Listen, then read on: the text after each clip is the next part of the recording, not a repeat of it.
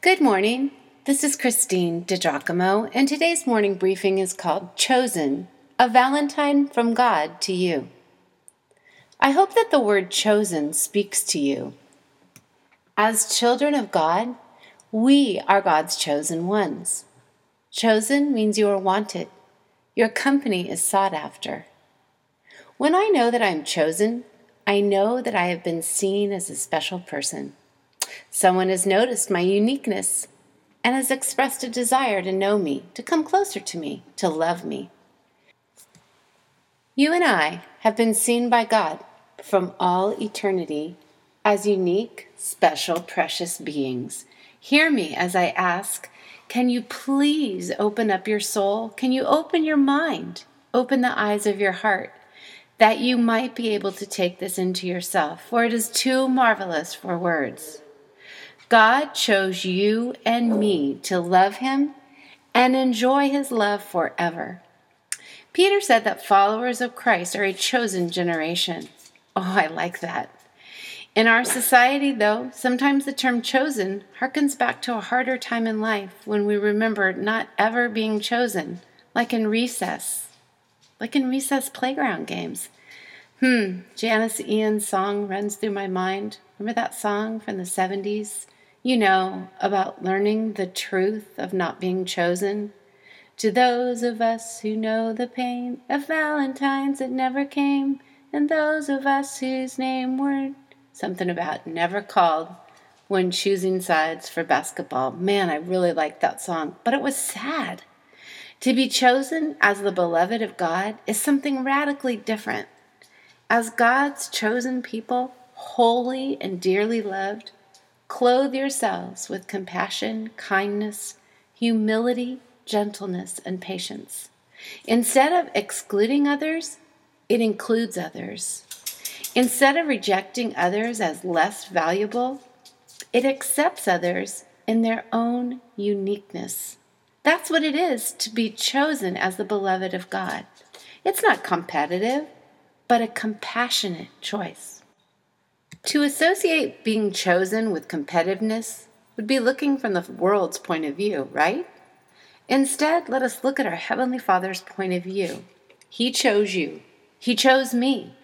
Before the foundations of time, well, that's as we think of time, not Him, because He sees time all at once.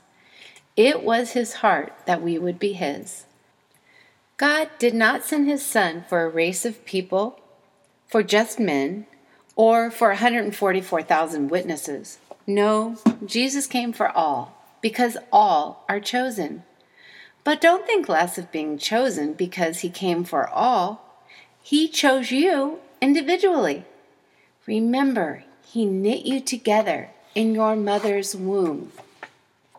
He knows the number of hairs on your head. He knows the length of days of your earthly existence. And your name is written on the palm of His hand.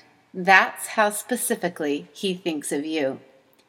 Yet there are those who have been left behind, abandoned, and rejected in life, and accordingly cannot quite comprehend what it would really feel like to be chosen. Did your mother give you up for adoption, and it hurts you in a very deep, private place inside yourself to this day, even though you are 50 years old? Did your boyfriend decide he didn't want to be with you anymore when he found out he might have responsibility for his unborn child? Did your father abandon the family when the pressures became too great, and so you've never really trusted a man again? Did your wife choose to be with another man over you? Oh God, our hearts cry out, how do I heal? How can I ever really trust? Yet, He knows. Remember, Judas, Peter, and Thomas had all worked, learned, and been with Jesus for more than 3 years, and yet they rejected Him. You think God doesn't know the hurt in your heart because His own men unchose Him? Did you hear me? They unchose Him. In the midst of these and other extremely painful realities, we have to dare to reclaim the truth that we are God's chosen ones, even when our world doesn't choose us. We cannot let others determine whether or not we are chosen. Our preciousness, uniqueness, and individuality are not given to us by those who meet us in clock time, our brief chronological existence, but by the one who has chosen us with an everlasting love, a love that existed from all eternity and will last through all eternity. In Jeremiah, I have loved you with an everlasting love. I have drawn you with loving kindness. Jeremiah 31, verse 3. My friend, you are a chosen one, loved, cherished, and adored.